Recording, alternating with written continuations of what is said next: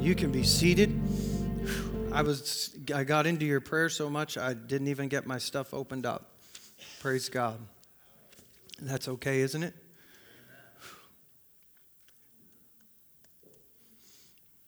You know, I've been at chapel services at James Valley over the last couple of weeks, and they have been talking about their dead best friends. So, your dead best friend is somebody who lived a long time ago that was for Jesus, and they're now dead.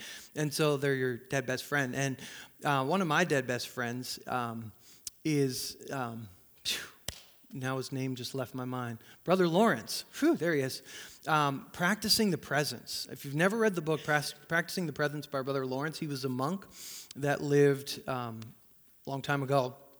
But his desire was, whether he was in worship times or devotion times or whether he was washing dishes in the kitchen, that he would be in the presence of God.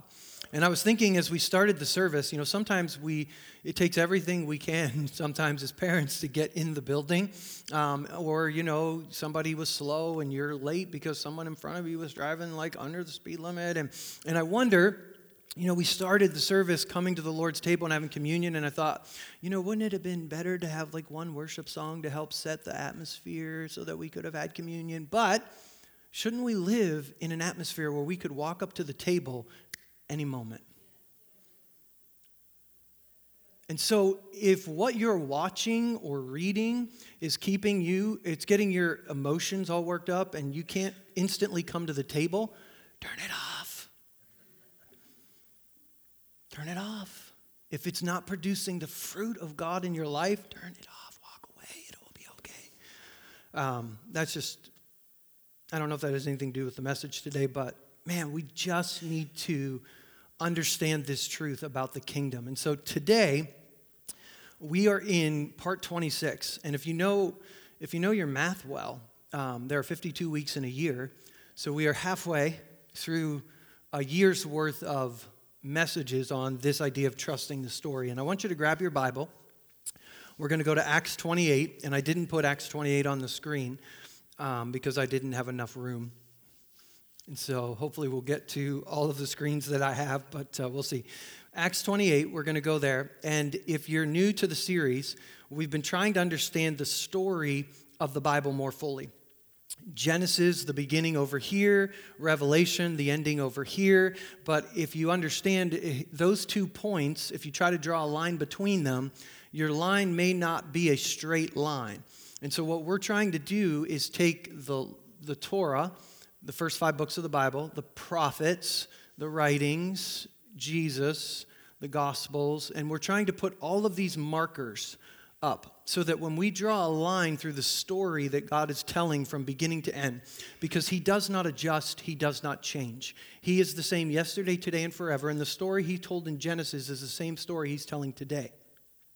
And far too many of us believe that in our theology, but in our practice, we don't live that out. We don't live like God has been telling a story all the way through, and he is not changing that story at all. This is the story that he's been telling. And so that's what we're trying to do. We're using the book, The Untold Story by Frank Viola, and he's helping put context.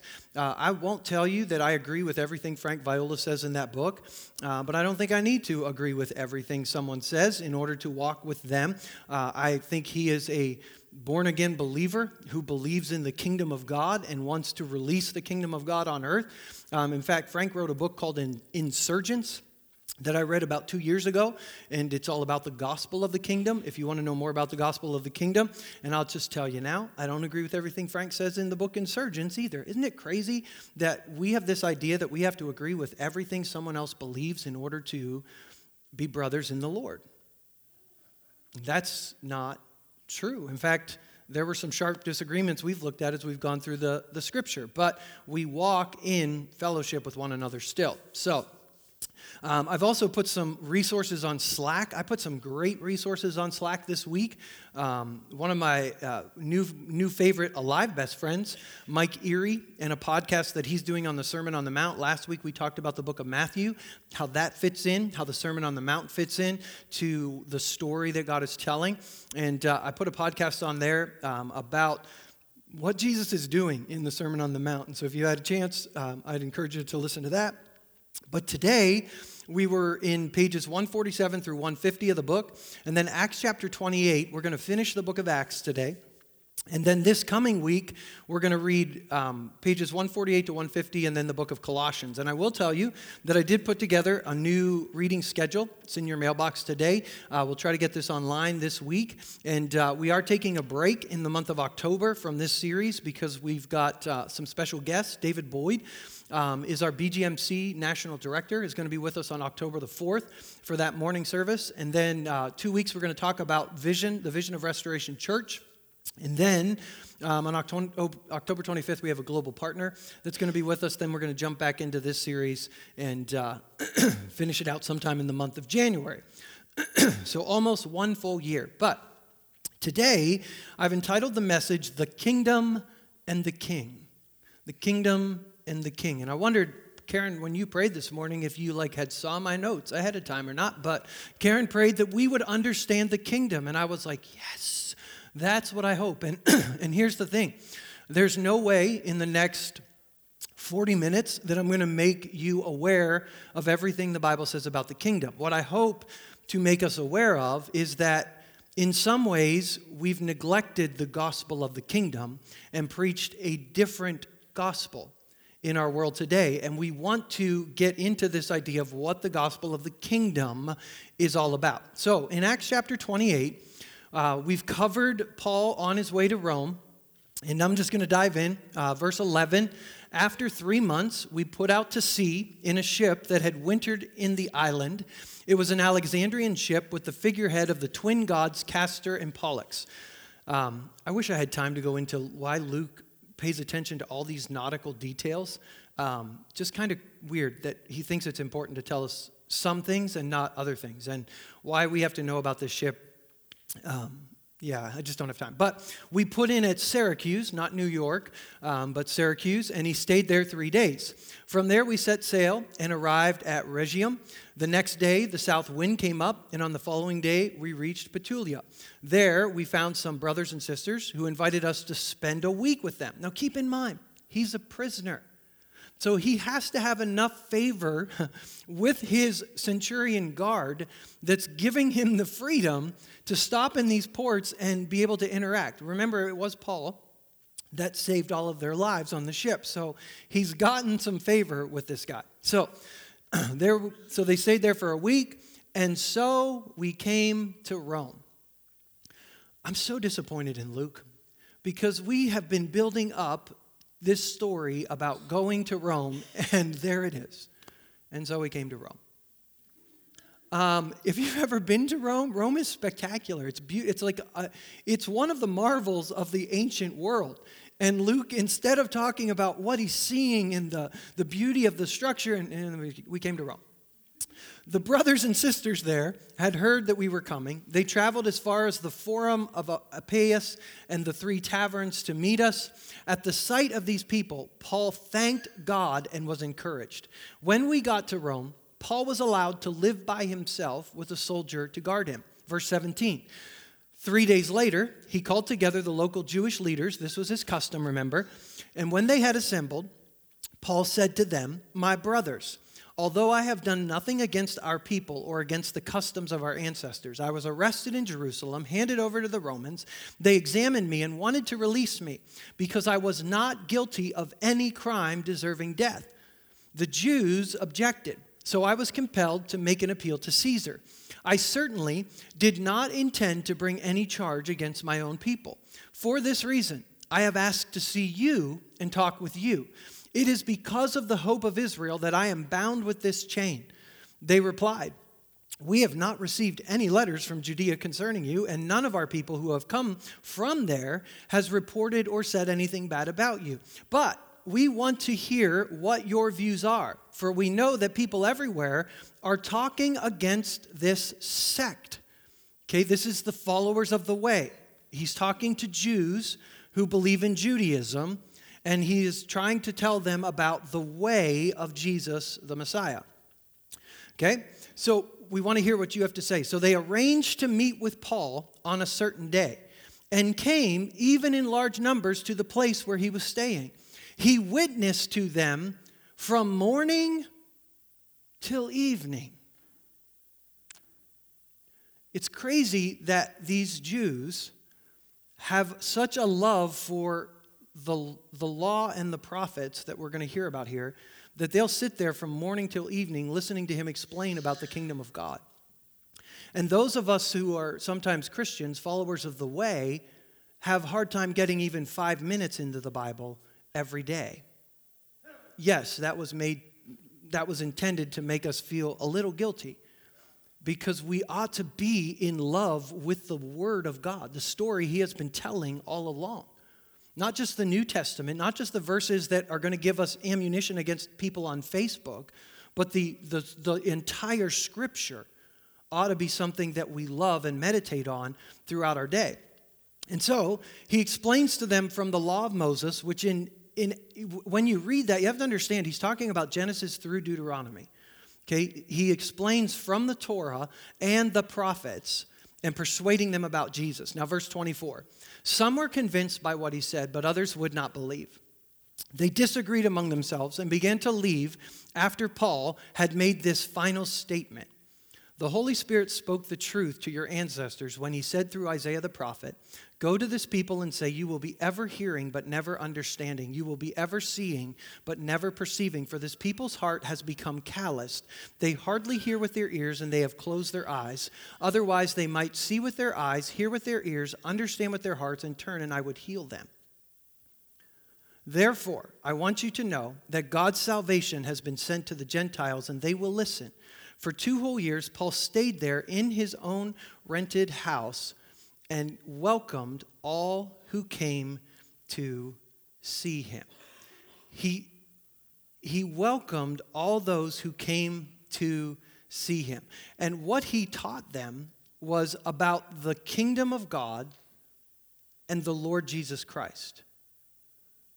The kingdom of God and the Lord Jesus Christ. Now, before we're too hard on these Jews who are ever hearing and never understanding, ever seeing and never perceiving, I believe that many of us who have been born and raised in the church in America are much like some of these Jews, ever learning, ever hearing, but not understanding the truth of the gospel of the kingdom of God. And in some ways, we need to have our eyes opened to what Luke is trying to show us and to what Paul is preaching, this gospel of the kingdom and the Lord Jesus Christ. There's a commentary series called The Story of God Bible Commentary. Okay? Scott McKnight is the general editor. If you don't know Scott McKnight, he's a scholar. He has put together this series, and he's had different people write each of the books. They don't have all of the books of the Bible done. They have the book of Matthew done. They have the Sermon on the Mount is actually a separate one. And they have one on the book of Acts. And the author of this book is a guy by the name of Dean Pinter. In fact, I've given you some quotes from Dean Pinter as we've gone through the book of Acts series. Well, today I'm going to give you a large quote because I titled this, and then I went to, and I started making my notes, and then I went to this commentary, and this section is called The Kingdom and the King. The Kingdom and the King. Wow, I'm like, and so I was actually just going to paraphrase what he said, but then I just thought, let's just give him credit, and we'll read it together. So here we go. As we come to the end of Acts, I think it is important to recognize that we come to the end of a 2-volume narrative. The Gospel of Luke begins with the birth of a king who will reign over a never-ending kingdom, Luke 1:33. The Gospel ends with Jesus teaching the disciples about his kingship before ascending to heaven to reign with his Father, Luke 22:44-49 and verse 51. Acts begins with the risen Jesus teaching about his kingdom, Acts 1:3 and 6, before ascending to heaven, Acts 1:9, to reign at God's right hand as both Lord and Messiah, Acts 2:36. Acts ends with Paul proclaiming the kingdom and teaching about the Lord Jesus Christ, the King, Acts 28:31. The kingdom and the king are the central pieces of the Luke Acts, and our author is at pains to ensure that we don't miss them. Acts is not primarily about the history of the early church or a biographical record about the apostles, even the important ones like Peter and Paul. If we turn to Acts only to learn about the deeds of the early church, or to learn about the lives of the apostles, or to figure out how we should evangelize non-Christians, or how to organize the church, we will be disappointed. In particular, we will be disappointed with the way the narrative ends because we won't learn about what happens to Paul. Church history tells us, that Paul is released from prison after 2 years. He goes to some of the churches in Asia Minor, but he's rearrested. He comes back to Rome, and Nero martyrs him. But we don't know what happens to Paul because the Bible doesn't tell us. It just kind of ends. So, yes, these are all important matters, and we can learn much about how to live the story as we read Acts, but this is not the big story that Luke wants to impress on us. Acts is not primarily concerned with the actions and lives of the apostles. Acts is primarily concerned with the kingdom of God and the reign of King Jesus. Unfortunately, the Western world that many of us live in is obsessed with the lives of the rich, powerful, and famous. Our culture seems to have endless appetite for news about celebrity lives and activities. Fed by this kind of spotlight and news cycle, it's easy to understand why readers may be a bit disappointed with the ending of Acts. The narrative, particularly the account of Paul's travels and trials, is absorbing. As those nourished by social media, we want an update on Paul's status. Paul, update your Facebook page, dude. We want to know what's going on with you. A couple TikTok videos. Where are you? This is what we want to know. We yearn for postings and pictures, not preaching and teaching. Those who worship the cult of personality want to know about this individual Paul. This, I think, is a byproduct of contemporary church life that is focused on meeting individual needs and offering personal salvation. These are not wrong emphases, but if they are disconnected from the larger framework of the kingdom of God and King Jesus, we miss what Luke is trying to do. In America, we have preached a personal gospel to the disservice of the corporate gospel, the gospel of the kingdom that I think Luke is pointing out to us. The story that Luke is interested in telling is a kingdom story, the story of God. It's a story that is embedded in the long biblical narrative and climaxes in the life, death, burial, resurrection, and ascension of Jesus. By the way, all of those are important. We sometimes talk about some of them, but they're all essential to our faith. That is the story he wants to tell and have us follow. So this leaves us with several key questions as we come to the end of Acts. Do we have ears to hear this story? Do we have eyes to see this king? Or does the noise that sounds from the cult of personality deafen us? Do the bright lights of celebrity blind us? My prayer and hope is that we will see King Jesus and begin to live as fellow citizens, the people of God, under the reign of God's kingdom on earth as it is in heaven. May we have ears to hear and eyes to see this grand story of God and to live our own part in it as we worship and serve our King. Now, before we answer yes to those questions, I want us to begin to think about what the kingdom of God and King Jesus means for us, the implication of it for our daily lives. As Americans, we tend not to think globally, okay? We tend to think just about ourselves. I mean, it is the American way.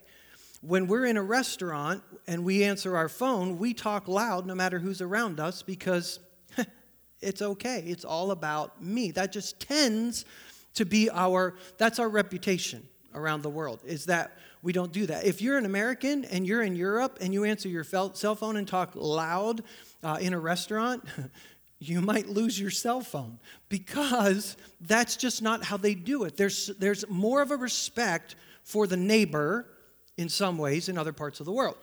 So right now in America, we're in this crisis, and our economy is bad, and there's all this unrest, and because of that, American Christians are all focused on Jesus must be coming back. Newsflash: the overwhelming majority of our world has been living like this for decades. And yet Jesus wasn't coming back when it didn't affect us. But now that it affects us, we're all like, well, Jesus must be coming back. Because our theology centers, the way we understand and read the Bible, we filter through the lens of us, not through the lens of the kingdom of God around the world. We tend to look down on people in other lands as if we're smarter than them in understanding the kingdom. Can I tell you something? We need them to understand the kingdom, because there are parts of the kingdom that those cultures have latched onto that we neglect. And we need to be a part of the global kingdom of God around the world, not just our little pocket of what we like and who we agree with here. And we tend to view the scripture in that ways, and we tend to over-personalize the scripture. Here's the thing. Yes, Jesus died for us as individuals. That's not the gospel of the kingdom. Jesus died for the world, of which you and I are a part. And yet we focus on, the gospel that we preach focuses on get people to say a prayer, ask for forgiveness so they can go to heaven when they die. That's a small part of the gospel of the kingdom that God has been telling from Genesis to Revelation, and we wonder why people don't actually live in the power of the kingdom of God when we preach a gospel that's just a small sliver of the gospel that Paul, Jesus, and John all taught. We've got to understand this gospel of the kingdom, and we divorce it from the community that God has called us to. In Philippians chapter 2, the Apostle Paul says, I want you to work out your salvation, and I want you to go look at Philippians chapter 2, verses 5 through 15 in context. But when you read it, every verb you read and every you and your you read in that passage is plural. You and I were not called to work out our personal salvation with just us and Jesus, because when we're left alone to just us and Jesus, we tend to walk into error. And so when we just start surrounding ourselves with our own voices, our own itching ears want to hear this message, and so I'm going to shut out that message because it's not what my itching ears want to hear, we tend to walk in error. And the greater body of Christ needs one another. I believe one of the demonic doctrines of demons in these last days is a fundamentalist type doctrine, where I cannot walk in fellowship with another believer who claims to put faith in Jesus Christ because we disagree doctrinally on some point other than Jesus Christ alone as salvation. That we have to isolate ourselves from other members of the body and therefore neglect things that we need to grow in. I don't have all the answers. You don't have all the answers. The Assemblies of God doesn't have all the answers. Pentecostals don't have all the answers. We need one another in the body of Christ. We need to see the story that God has been telling from the beginning. That's the gospel of the kingdom. As we've talked through this series about the good news of the kingdom, is not a Christian term. There was a good news of the Greek Empire. There was a good news of the Roman Empire. So when John comes preaching the kingdom of God, this is a treasonous message. And the gospel of the kingdom being taught, Rome is actually going to execute some of them for preaching this message because it's a message against the kingdom of Rome, the Roman Empire. The gospel of the kingdom. But God has always been at work trying to get a people who belong to Him on display at the crossroads of the world. That's the Old Covenant. The Old Testament was about getting the people of God into the land of Israel, the crossroads of that known world, and putting them on display as a kingdom of priests for the whole world to watch. For us in the New Covenant, we are now one people, Jew and Gentile, the light of the world, on display for others to see what the kingdom of God looks like. That's who we are. That's our identity. Citizens of the kingdom. So John the Baptist comes in Matthew chapter 3, preaching in the wilderness of Judea, repent, for the kingdom of heaven has come near. Now that word repent does not just mean to ask for forgiveness of your sins. Repent means to turn. It means to break from the direction you were going and go the other way.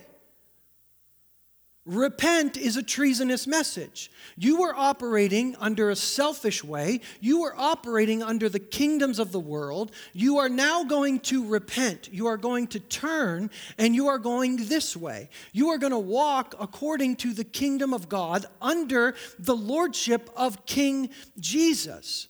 We tend to preach the gospel as a repent message, but we live it as an addition message. Meaning, I'm just adding Jesus. I'm just adding a devote. I'm still walking pretty much the same entertainment choices, the same economic choices, the same, retirement choices, the same political choices. I'm still walking this way, but I'm adding Jesus. I'm adding the Ten Commandments. I'm adding morality. I'm adding a devotion time.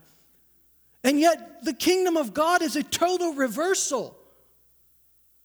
It's not just a little bit of a cleaned up moral lifestyle. It's totally different. It's a break from the systems of this world. And so when the Pharisees and Sadducees, pay attention to that, when they came to be baptized, John says, "You brood of vipers, who warned you to flee from the coming wrath?" You produce fruit in keeping with your repentance. In other words, show that you've turned around. You're not saved by the fruit of your repentance, but that's what proves you're going the other way. If you're still living this way, if we're still living in anger and bitterness and unforgiveness, if we're still protecting ourselves and not laying our lives down, if we're not operating under kingdom mentality, the fruit shows we're still going that way. I don't care how many verses we memorize and how many Christian bumper stickers are on our car. Kingdom of God is this way. And it's totally different than any kingdom of this world. Totally different. And the axe is already at the root of the tree, and every tree that does not produce fruit will be cut down. Then Jesus comes, and he starts preaching, repent. That does not mean ask forgiveness for your sins. Yeah, that's a part of it. But repent means I was going that way, now I'm going this way. Repent, for the kingdom of heaven has come near. In other words, it's breaking out. If you remember when we studied the book of Galatians, we talked about the fullness of time when Jesus came to the earth. And the fullness of time does not, what that explained, if you remember, I told you about the 5 different groups of people, 5 different groups of Jews that existed on the earth at that time. They were the Pharisees, the Sadducees, the Essenes, the Zealots, and the Herodians. I don't have time to go back through all of that. There's a lot on Slack. There's previous sermons you can go back. But I want you to understand something. Judaism does not begin in Genesis and Exodus. Okay? Judaism, as Jesus knew it, actually begins to be rooted more in the post-exile period. When they come back from Babylon, the Jews begin to realize that when they went into exile, as the people of God that were called to live on display what God was like, they did not do it. So God took them into exile, but he was faithful and brought them back. Now, to make sure that they stay in the land, they started the thing called synagogue, where they met every week, every Sabbath, to study the Torah and the prophets, because they didn't want to make that mistake again. So it starts out really good, and they start getting their kids to memorize the entire Torah, and then they get their kids that that show signs that they can do that. Then they memorize the prophets, and then they go on to memorize the writings. Then they become teachers of the law, and out of this period, These 5 different worldviews come into existence. The Pharisees, the Sadducees, the Essenes, the Zealots, and the Herodians.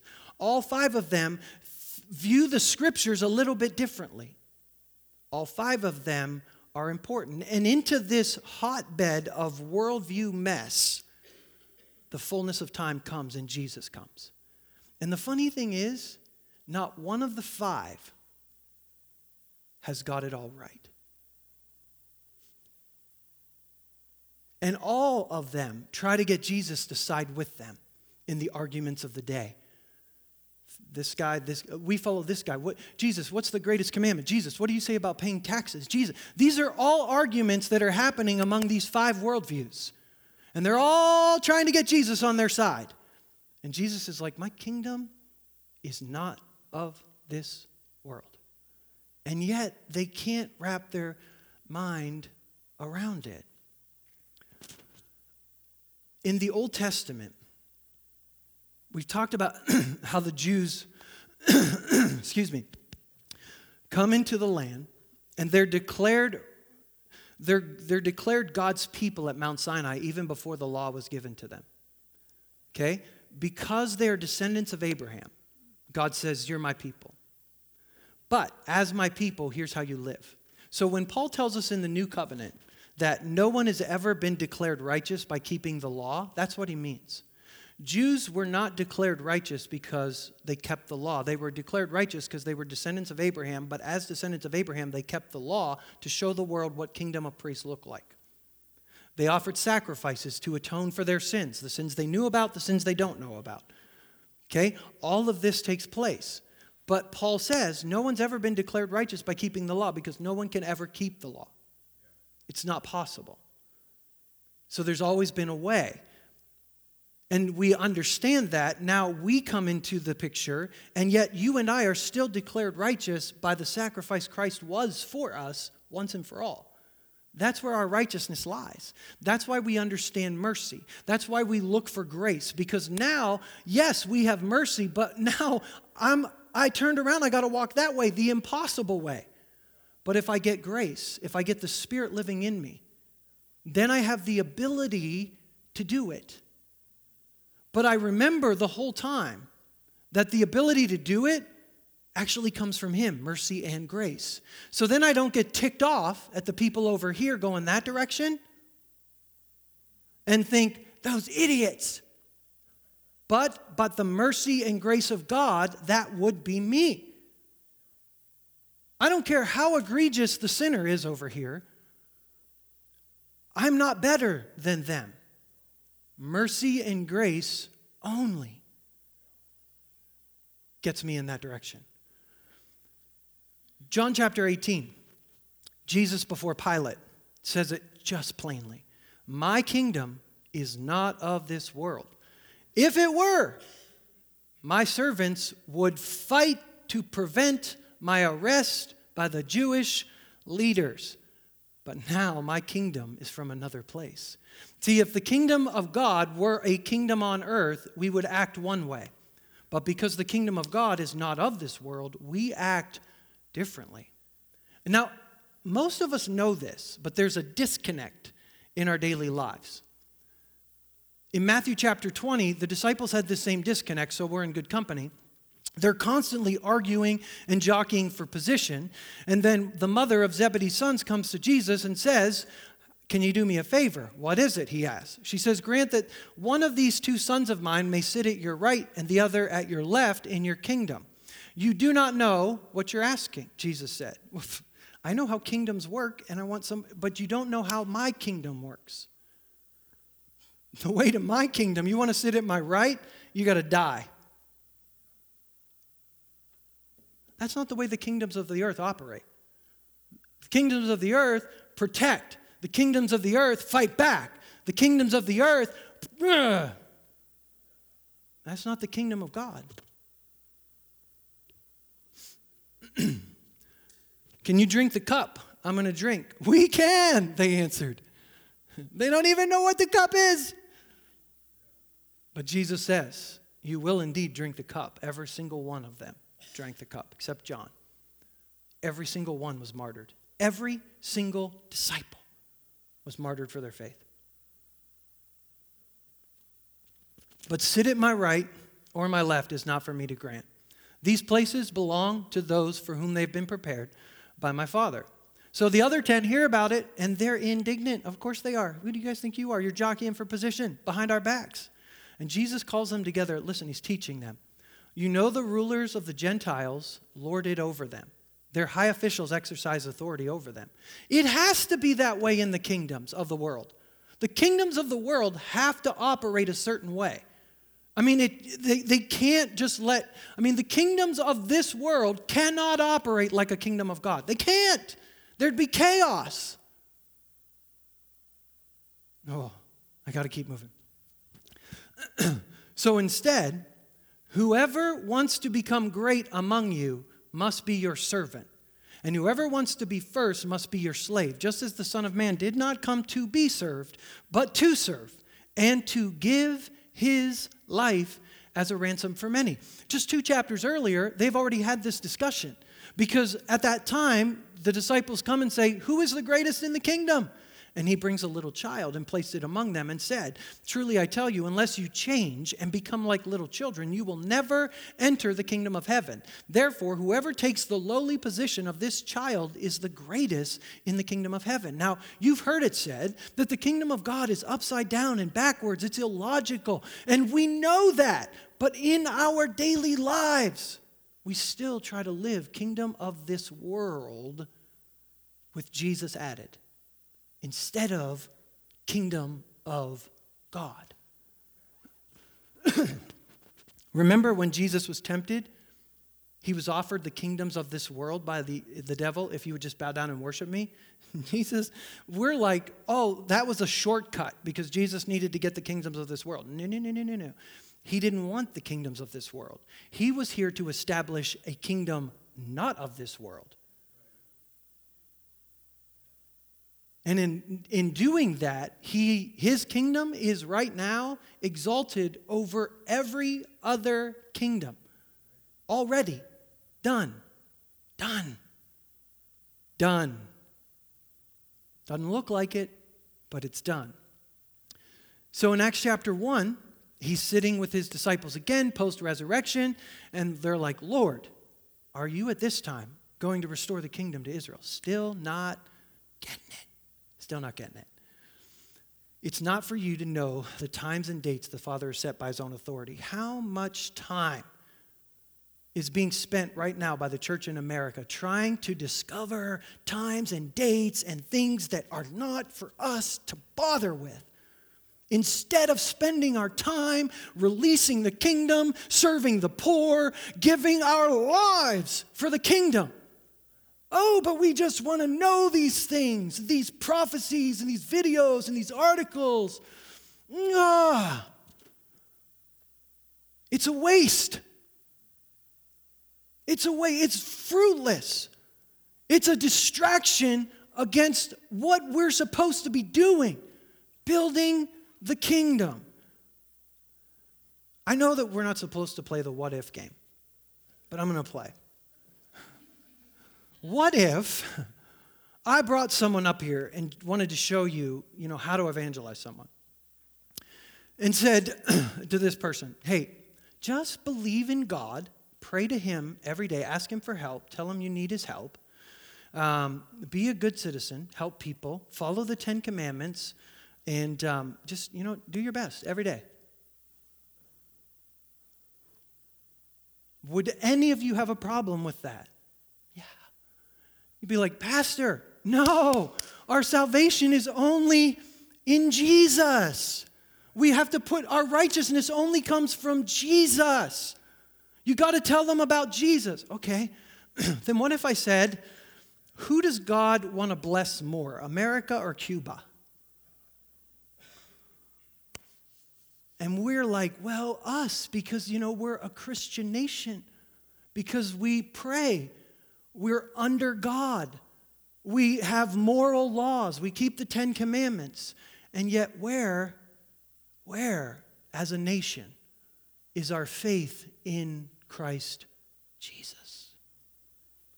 There is no righteousness apart from Christ Jesus. Period. That doesn't mean America's bad. It's a kingdom of this world. It's always going to be a kingdom of this world. And as far as kingdoms of this world go, I think it's the best. That's why I'm here. If I didn't think it was the best, I'd go somewhere else. But I think it's the best. But here's the thing. It's a kingdom of this world. And let me say something today. No matter what happens in November, the kingdom of God will continue to advance. No matter what. Because all over the world, stuff like that's been happening here has been happening for decades. And the kingdom continues to forcefully advance. But we've been taught, well, if we sin, then God is He's going to judge us. Well, yeah, there's a day set for judgment. Absolutely. Well, didn't God send judgment on the people of Israel in the Old Testament? Yes. The people of God, when they disobeyed the commands of God, were judged. The other nations were judged when their sins reached a tipping point, but they were not declared righteous because they kept the law. They were declared righteous by faith. Abraham was declared righteous because he believed God. Please understand that the kingdom of this world, Jesus warned us in Matthew chapter 16, be careful, be on your guard against the yeast of the Pharisees and Sadducees. Who did John say was coming? And he's like, who warned you to come? Pharisees and Sadducees. The religious system and the political system. In Mark's gospel, Mark uses Pharisees and Herod because Mark's writing to Romans and Matthew is writing to Jews. The Pharisees were the religious leaders of the day. The Sadducees were the political leaders of the day. And Jesus says, neither one of them operate under my kingdom. Because what was the Pharisees' problem? There was no mercy. I mean, they kept the law, but at some point along the way, they started thinking they were keeping the law and it was their righteousness. And they did not have mercy for people who were not keeping the law as good as them. What was the Sadducees' problem? They were corrupt. It was all about their money. It was all about their political power. And when Jesus goes in the temple and overturns the table, they immediately begin to find out how they're going to kill him, and within a week they did. The Sadducees were the ones that put Jesus to death, the chief priests and the leaders of the law. And by the way, the crowds that cried Hosanna on the day he came into Jerusalem were not the crowds that yelled, crucify him. The crowds that yelled, crucify him were a group of thugs that were put together by the chief priests and the teachers of the law. In the middle of the night, they arrested Jesus because they were afraid of the people. They were afraid the people would riot. Well, what's the big deal if the people riot? They would lose their political power, because Rome would not stand for the riot. So they had to find a way to put Jesus to death without causing a riot that would also actually got them to lose their political power. Beware of these things. Listen, the gospel of the kingdom is all about what Paul tells us here in Ephesians chapter 1. In Ephesians chapter 1, Paul says, I keep asking that the God of our Lord Jesus Christ, the glorious Father, would give you a spirit of wisdom and revelation to know him better, that the eyes of your heart would be enlightened. Remember, we don't want to be like those who keep learning but don't come to truth. We don't want to be those that don't see. So Paul is praying that we don't become these people, but that we understand the riches of his glorious inheritance in his holy people, his incomparably great power for us. That power is the same mighty strength he exerted when he raised Christ from the dead and seated him at his right hand in heavenly realms, far above all rule and authority, power and dominion, and every name that is evoked, not only in the present age, but in the age to come. Jesus Christ right now is seated at the right hand of the Father, far above every kingdom of this world. Every demonic power, influence, he is Lord of all. See, we preach this gospel that you just have to ask Jesus to come into your heart, which, by the way, he's at the right hand of the Father. But when you repent and you put confidence in Christ, you know what you're doing? When you repent and believe, those are action words. Repent, turn, believe, put confidence in the Lord Jesus Christ, and submit to him as king. Submit to him as king. People say, well, you just need to make Jesus Lord of your life. Newsflash. Jesus is Lord of your life. He's Lord of everybody's life. But not everyone is submitted to his lordship. He is Lord of all right now. So we can act like it because he is. But we need to submit to his lordship. Not just in the heavy matters of the law like murder, but in the light matters of the law like anger, unforgiveness, slander. Not in just the heavy matters of the law like adultery, but lust. It's so interesting that the church right now is so angry about pedophilia, and statistically, the church is addicted to pornography. That's where it comes from.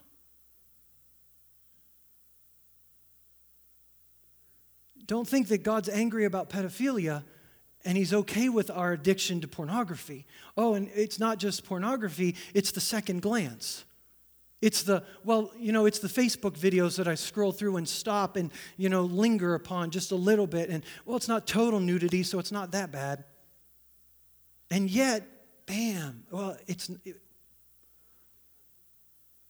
it's a totally different kingdom.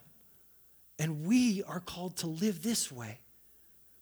In Titus chapter 2, last scripture, Titus chapter 2, for the grace of God, the grace of God has appeared that offers salvation to all people. It teaches us to say no to ungodliness and worldly passions, to live self-controlled, upright, and godly lives in this present age, while we wait for the blessed hope, the appearing of the glory of our great God and Savior Jesus Christ, who gave himself for us to redeem us from all wickedness and to purify for himself a people that are his very own, eager to do what is good. It's not enough. It's not enough to just add Jesus. It's not enough to just add reading the Bible. It's not enough to just add, some moral truths. It's total break from the kingdoms of this world. Everything that this world pursues, I no longer pursue it. If my 401k tanks, I don't act like the people of this world. Yeah, I'm concerned. Yeah, I have problems, but here's where I'm going. If my political party wins or loses, doesn't matter, because I'm going here. Well, all right, I lied. One last verse. You say, but Pastor Tom, if the election goes this way in November, it's going to be bad for us. There's only one scripture I can find anywhere in the scripture that talks about whether or not something would be better for us. And it's in Exodus. Didn't we say to you in Egypt, leave us alone, let us serve the Egyptians? It would have been better for us to serve the Egyptians. In the desert, the whole community grumbled against Moses and Aaron. The Israelites said to them, if only we had died at the Lord's hand in Egypt. There we sat around pots of meat and ate all the food we wanted in slavery, in sin.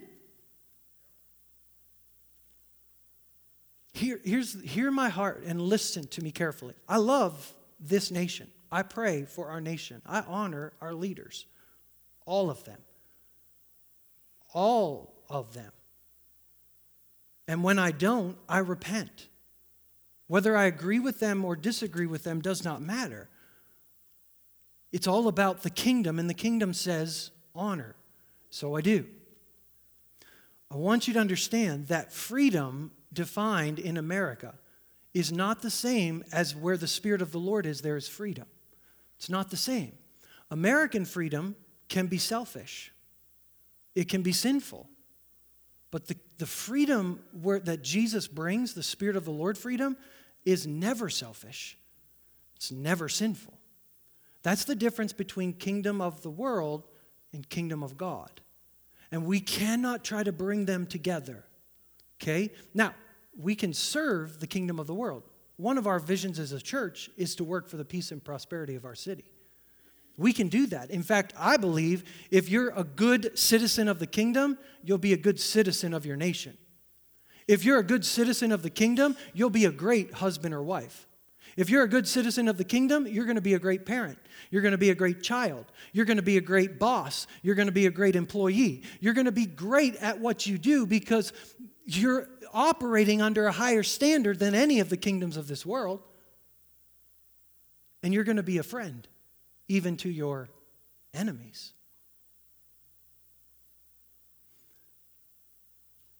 Again, I don't have all the answers. But I believe the Bible calls us into community, into an ecclesia. That's a word that we talked about last week. It's not a church word, it's a cultural word. So when Jesus says, I'm going to build my ecclesia, he's talking about a community that he's building where they come together and they bind and loose. They work out their salvation as a community and they exercise the authority of King Jesus on earth as two or three. It's two or three. Isn't that interesting? I mean, does that mean that if I'm by myself, I can't exercise the kingdom? I don't think so. But I think what Jesus is emphasizing is community. And in America, we emphasize the individual over the community. My rights, my freedoms. And yet Jesus in Philippians chapter 2 came laying down his rights, laying down his privileges. Let this same attitude be in you that is in Christ Jesus. He didn't consider himself equal, even though he was equal with God. He didn't consider that equality with God something to be grasped, but he laid it down. So therefore, work out your salvation with fear and trembling. Therefore, do everything without grumbling and complaining so that you shine like stars. Kingdom of the world versus kingdom of God. Father, help us. Help us. Help us. God, we need your help. We can't do this without you. God, we know and we are grateful today for your mercy. You have never treated us as our sins deserve. You are kind to the ungrateful and the wicked, of which we are a part. Thank you that while we were your enemies, you demonstrated your love by coming to this earth and making a way for us to come into the kingdom. Father, I pray today for every person listening to this message. Holy Spirit, that their eyes would be open to the gospel of the kingdom and of the Lord Jesus Christ. That every single one of us would repent today. We would make a break from the systems of this world. God, the kingdoms of this world and everything they pursue.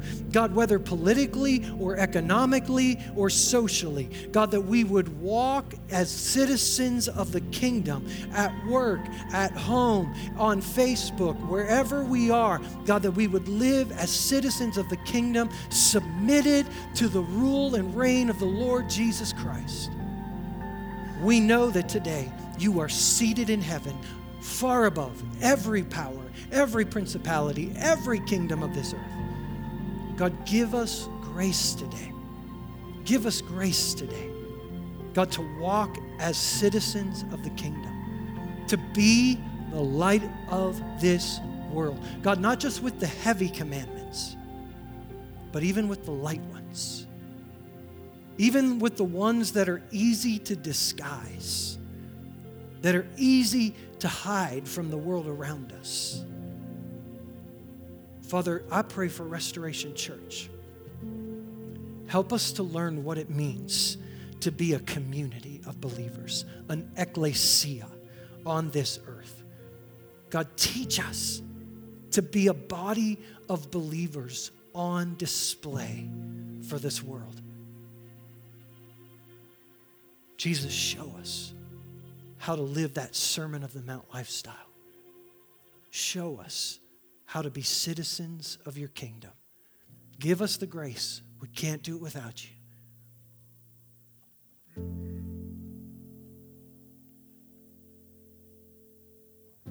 Father, open our hearts to it. Open our eyes to it. And give us your grace. Father, over this body of believers today, God, I pray your blessing. Father, I pray that you would bless them, and I pray that you would keep them. I pray that you would cause your face to shine on them, that you'd lift up your countenance upon them and give them peace. And above all, God, may you be gracious to us. I ask in Jesus' name, amen.